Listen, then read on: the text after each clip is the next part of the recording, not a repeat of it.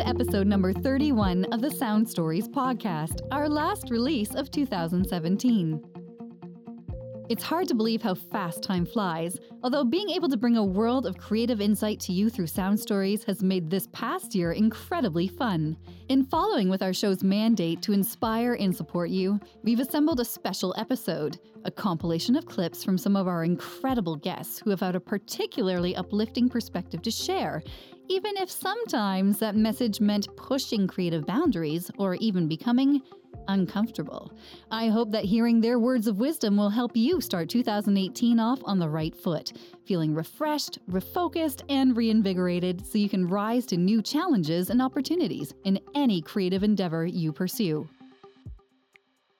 One of the biggest struggles for creatives relates to confidence. Are my ideas good enough? Have I lost my touch? Am I out of ideas? Chris Smith, creative head at the Richards Group, has been behind several Radio Mercury Award-winning ads and campaigns. He's even won Jeopardy! Twice. And in episode number 28, he shared how even he struggles. Every creative person will tell you that their career is ups and downs. And this job is so incredibly rewarding and so incredibly punishing. And the analogy I make is that every day you have an idea. That's like having a baby, okay? And you bring that baby into a room and put it in the middle of the table, and then 12 strangers hit it with sticks, and you have to watch. And that's how it feels. Like someone is literally beating up your baby, and some days that can that's graphic, but that's how it feels. So you get in periods where you're not selling anything. And, a lot of creative people, if they're honest, will tell you that no matter what level of success they achieve in this business, we drive home every day thinking we're terrible at this. Like, that's it. I'm out of ideas. Like, I suck. I'm a hack. Like, whatever. I'm done. I've had my last idea. And then the next day, you get up and in the shower, something comes to you and an idea, and you're like, oh, hey, look at that. I can still do this. So to me, it's not necessarily periods of ups and downs. To me, it's kind of every day, because every day has ups and downs in it. So you have a great meeting, and then the next meeting, you're just a complete buffoon, and nothing sells. And that's within 45 minutes of each other. So it's a really high-low day-to-day kind of thing. So to me, it's just every day getting up and reminding yourself, why am I doing this? And Stan Richards always says at the end of every one of our meetings, he says, thanks, now let's go have fun. And that's how he ends all of his meetings. And I really do try to do that. I'm like, this should be fun. I have a fun job. Like my sisters are special ed teachers and social workers, and they have really seriously difficult jobs. I get to do the fun stuff. So I have to remind myself of that every day, that this should be fun. And if it's not fun, what can I do to make it fun again? And if that means sometimes having a heart-to-heart with the client, a powwow with the team, and going, guys, we got to do this better or that better, or what's on your mind, that's it. So it's every day. Hearing that even a creative genius like Chris could be even occasionally afflicted by a lack of confidence is a reminder to all of us that we're not alone in the struggle. At some point, you may find yourself questioning your skills, but that doesn't mean that you're not successful, and it certainly doesn't mean that you're out of inspiration. Before you know it, your next big idea will strike like lightning. Over the years, the arts have had to fight to be recognized for the way that they add value to society. So, if you've ever felt like your career choice has been questioned by friends and family, or that they don't understand what you do, chances are you have a career in the arts. Searching for validity in our career choices is common, and when it comes to this, no one understands an artist's struggle better than another artist.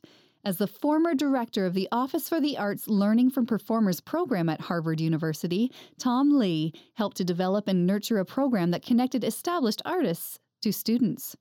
These mentors helped the up-and-coming generation as they sought to hone their craft, and in some cases, to validate the value of their career choices.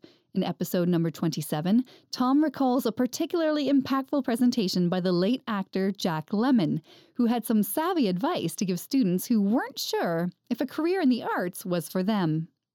My first year at this job, I had the extreme pleasure of hosting an actor who I greatly admired. He's passed away now, Jack Lemmon.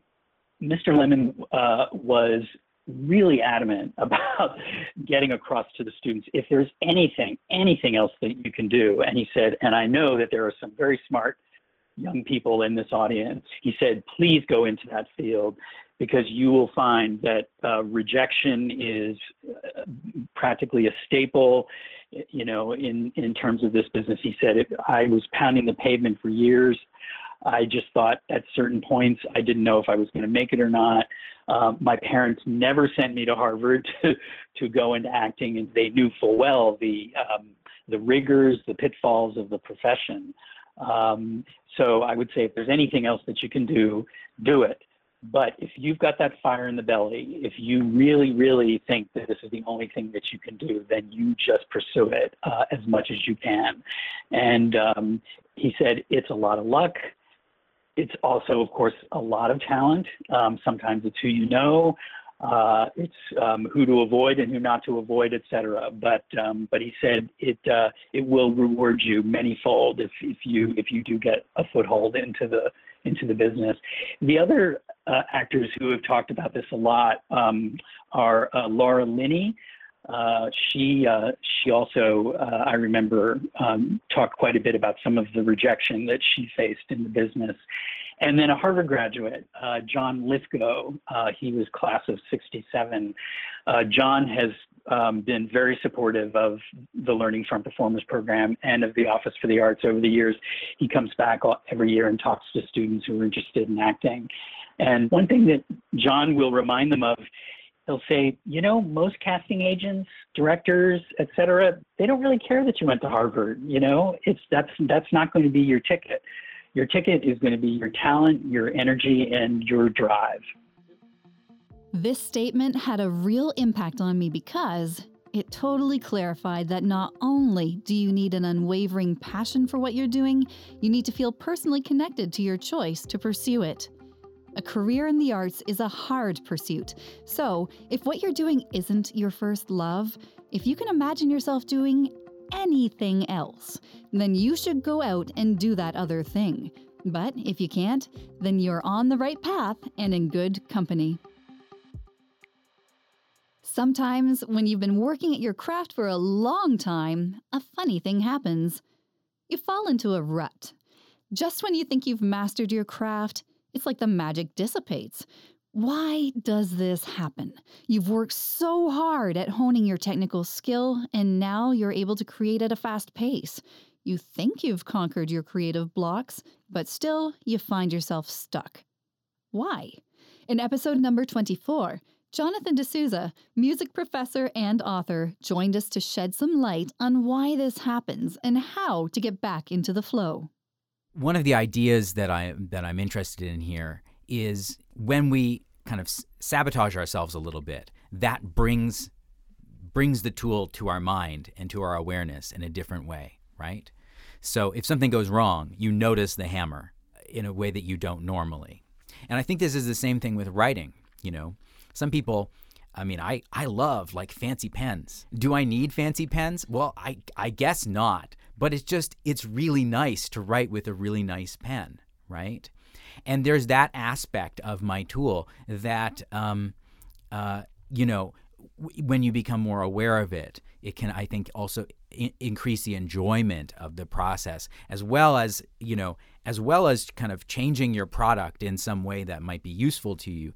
It's a way to kind of refocus on where you're starting. It's the same thing with with typewriters or these kinds of things.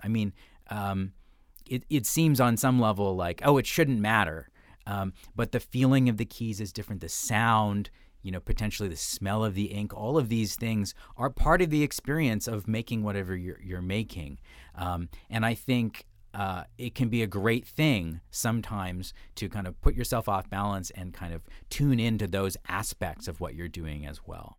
I think there's often this idea, that ideas just kind of magically come to a creative person, and then you just they're fully formed. You just kind of write it down or put it out, into the actual form. There are a million different factors here. Any of those things can be a source of potential. Any of those things can be an obstacle. So it's really just kind of always about navigating and negotiating all of these different things and kind of just being in the midst of this kind of rich but messy world. That's to me where creativity comes from, not from some kind of disembodied idea. You try things, you experiment, you improvise, and you kind of find your way through however you do it. I mean, this is also partially, what's exciting about creativity and why, if I'm going to create something that's different from the next person, but it's even, if I'm going to make up some music, it's going to be different today from tomorrow, or different depending on what I'm playing or all these things. That unpredictability can be a source of anxiety, but it really is also, that's the great potential, right? Because if everything were overdetermined, if everything were kind of set by your tools, like you can just, do this one thing, that's not really very interesting either. The lesson that Jonathan drives home is causing discomfort, even though it's painful, can be good for us. It can help us to push our own boundaries and help us to rediscover our original passion for our work. Sometimes our creative pursuits take us in a very niche, or niche, depending on how you say it, direction. As we specialize and focus in, it can be easy to start to feel isolated, or even worse, that our work has no applicability in the larger picture. However, this year has reminded me that when you indulge your creativity, the results can surprise you. No one can really see what the future holds or what possibilities are going to come to us along the way. As a linguistic anthropologist, Dr. Christine Schreier's work is highly specialized. She has a particular interest in dying languages, as well as the art of constructing languages, or conlanging. And if you're wondering what a constructed language is, Klingon and Na'vi are both great examples. When I spoke to Christine in episode number 20, I was inspired by the journey of her career and the way in which her unique skills took her, among other places, all the way to Hollywood. Christine is the creator of the Kryptonian language for the film Man of Steel, as well as the creator of Eltarian, also known as the language of the Power Rangers. I was thrilled to have Christine share her experience of working on these high-profile projects. So I got to work with Bryan Cranston and Elizabeth Banks, teaching them the language so that they could have it on screen. So Bryan Cranston was Zordon, who's the Ranger who is seen in the beginning of the movie, and then he's in the wall directing the new Power Rangers. And then Elizabeth Banks is Rita Repulsa. She's the villain. So they both had to learn a little bit of Eltarian for the movie. And yeah, there was a lot of different sounds to it. And one thing that always happens is that during editing, things morph during editing. Right? Lines will be cut, lines will be added. So things changed at that point in time as well. So I was Skyped into the ADR sessions because I got to be on set when Bryan was doing his lines. He was on a green screen, and then they did like outdoor shots. And so I was there helping him learn how to say the words. And then sometimes the lines just wasn't on camera and his mouth wasn't moving properly, or because now it was a new line, right? So changing those lines is always something interesting when that ADR process is happening. I didn't actually get to meet Elizabeth Banks in person. I was Skyped in to meet with her while she was in studio, but she was just so chill and relaxed and very calm about doing the language. She was very, relaxed doing the language, where other people might get a little bit nervous. Bryan was really funny, and he's such a down-to-earth guy, and it was great meeting him. And at one point, they were asking him, do you mind if Christine comes to tell you the line? And he said, no, if Christine could stand right there where I'm directing my lines, that would be very helpful. And they had to check to make sure it was okay with him, and he was just really welcoming. And we had to do sound recordings later on together, and I was reading the other lines, and he was just always really friendly and encouraging. And so it was lovely to meet him. I also got to Skype in to his ADR session, and he's just such a great actor. His voice is so expressive, so it was wonderful to hear him say my language. It was the first time that my language was spoken on the screen, so I'm really glad that it was Bryan Cranston who got to do it. Christine reminded me that sometimes it just comes down to the fact that you need to just keep doing good work. Eventually, people will notice you, and opportunities will arise in new and unexpected ways. So, stay focused on what you're really good at and remember that there can be riches in the niches. I was very excited when Grammy-nominated recording artist and Dora Award winner Tylee Ross joined us for episode number 19. As it turns out, Tylee is like many other creatives out there, in that he has a number of interests that feed his creativity. To an outsider, it may seem like he's fluttering all over the map. One day, he may be performing on stage, but the next, you might find him recording videos of himself as he sings in different vocal styles, while in an MRI machine. In talking to Tylee, he revealed that there's a method behind the switching back and forth that some might regard as madness. I feel like people need to identify a thing that they do that's where they can be a specialist. And I actually have them visualize themselves as two things. One is a gambler, and two is as a farmer. So as a gambler, they're kind of a specialist. They're going to pursue this business of becoming a performer. And hopefully that they're going to succeed. They're going to get the roles that they want, feel artistically fulfilled, and they're going to make money, and they're going to win awards if that's what it is they want to do. But being that kind of creative, you're not really that much in charge of what you do. You can be the very best at all of the things that you need to do, and you can be ready, and you're not going to get hired. Maybe you're too tall, maybe you're too short, maybe you're too wide, maybe you're too skinny, maybe you're too bald or blonde, or all of the things that you can be that just somehow don't resonate with what the casting director and the director's idea of what that character was going to be when they started the casting process. So that person doesn't get the role. I think it's important to be ready for that. So as a gambler, you need to make sure that you buy your lottery ticket and you buy it every week. And so as a performer, that means that you're castable, and that means being aware of what your casting type is. So if you're the American hero, you got to be going to the gym and you got to be taking care of your hair. There's things that I could do for myself that would make me more identifiably, iconically a character type that would not challenge a casting team when they're looking for to fill a role. So knowing what your character type is and actually nailing that is important. So being ready, that's part of being a good gambler.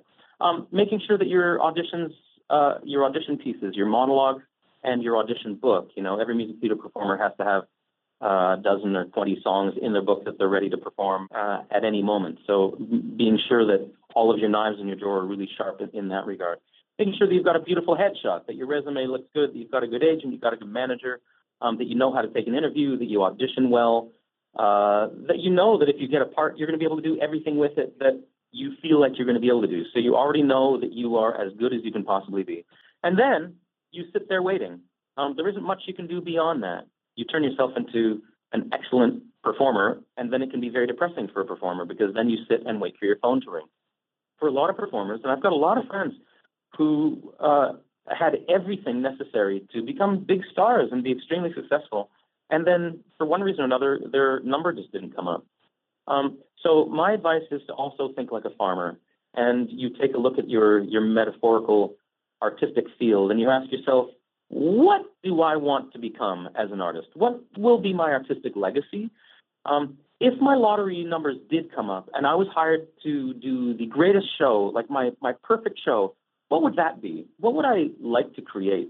So what can I plant in this field? And that is a daunting thought for a lot of artists because we thrive on being given a script and being given some choreography and a costume and a little piece of tape on the stage that we have to stand on, and you sing that song there and you look in this direction and you have, you're told what to do. And in that you find creative freedom somehow. But if you then take all of those constraints off and you just say, okay, here's your field, it's your life, and you can create anything you want there. What are you going to plant in your artistic field? And then maybe what they might find is that what they planted something else is going to grow. And then they might decide to go, I'm going to follow that because it turns out in my artistic field, my vision actually creates this. So I came out here to become a comedian, but it turns out I'm a serious monologuist. It turns out I'm not funny. I'm profound. And then you must allow for a certain amount of flow discipline and play in that field where you encourage whatever is underneath the surface to come out. And then, having grown something, this is another difficult part, is you have to harvest it. You actually must take it to fruition. You have to, and that might involve getting some other people on board, getting a producer, getting a director, getting some various coaches to help out with your work. And then finally, the last part is to take it to market, which is difficult for a lot of artists, because I think a lot of the reason that a lot of creatives become the gambler side of the art is because they want to be wanted. You know, we want, as artists, for audiences to enjoy what it is we do. And in order to get there, we need for creative teams and directors to like what it is we do. And each time I go out in the field, something different grows out there, which is exciting and fun. The likelihood of your lottery number coming up as a winner increases exponentially if you are also developing your creative self and marketing that creative self in such a way that directors are going to see what it is you're doing. You're finding your own voice, and you're figuring out what it is you want to do in this world, which people are going to want to use. You should just do something, even if it's bad. You don't need to worry about it if it's bad, because even if it's bad, people are going to be astonished that you did something, because most people are waiting around to be hired. So if you actually go and create something and put it up for people to enjoy and say, I did this, people are going to celebrate it. And then in the process, it'll become better and better. The important difference between Tylee, who's able to leverage all of his interests into moving his career forward, and someone else who may be spinning their wheels, distracted constantly, is that all the things he does are centered around his core. He's bringing his true self to everything he does. He brings his own ethic and philosophy to his work. He's staying engaged and connected to others, all while being open to the world around him. It's okay to do one or two or more things, but make sure you're benefiting from them, that there's a reason, because if there isn't a reason, then you'll just feel like you're drifting and not propelling your career forward. One of the resounding themes throughout the whole year has been on authentic storytelling. Whether you work in video, radio, or any other storytelling format, the value of authenticity extends across mediums and industries. One of our guests, Ali Pintucci, is notable for the social following she has grown on Instagram. On episode number 25, Ali talks about authenticity from the standpoint of one's own personal brand, as well as your professional integrity. Social media has been so great for pushing people outside and wanting to get people outside, but it doesn't actually show those moments of what gear they needed to get to this hike and what the trail conditions were like. And I feel like, especially out here in BC, there are so many people going out because they see things on Instagram and aren't prepared to be outside. And some of our places around here are getting shut down because people are leaving traces of, throwing garbage, and bears are in the area. And we know there's a fire ban here in BC, but fire just started in Squamish because they think someone had a campfire when they shouldn't have. So there's this struggle I have sometimes with social media being this curated moment, because people need to know that sometimes people are just strictly setting up a shot and it's not real, or it could be photoshopped, or that tent was set up there just specifically for this photo.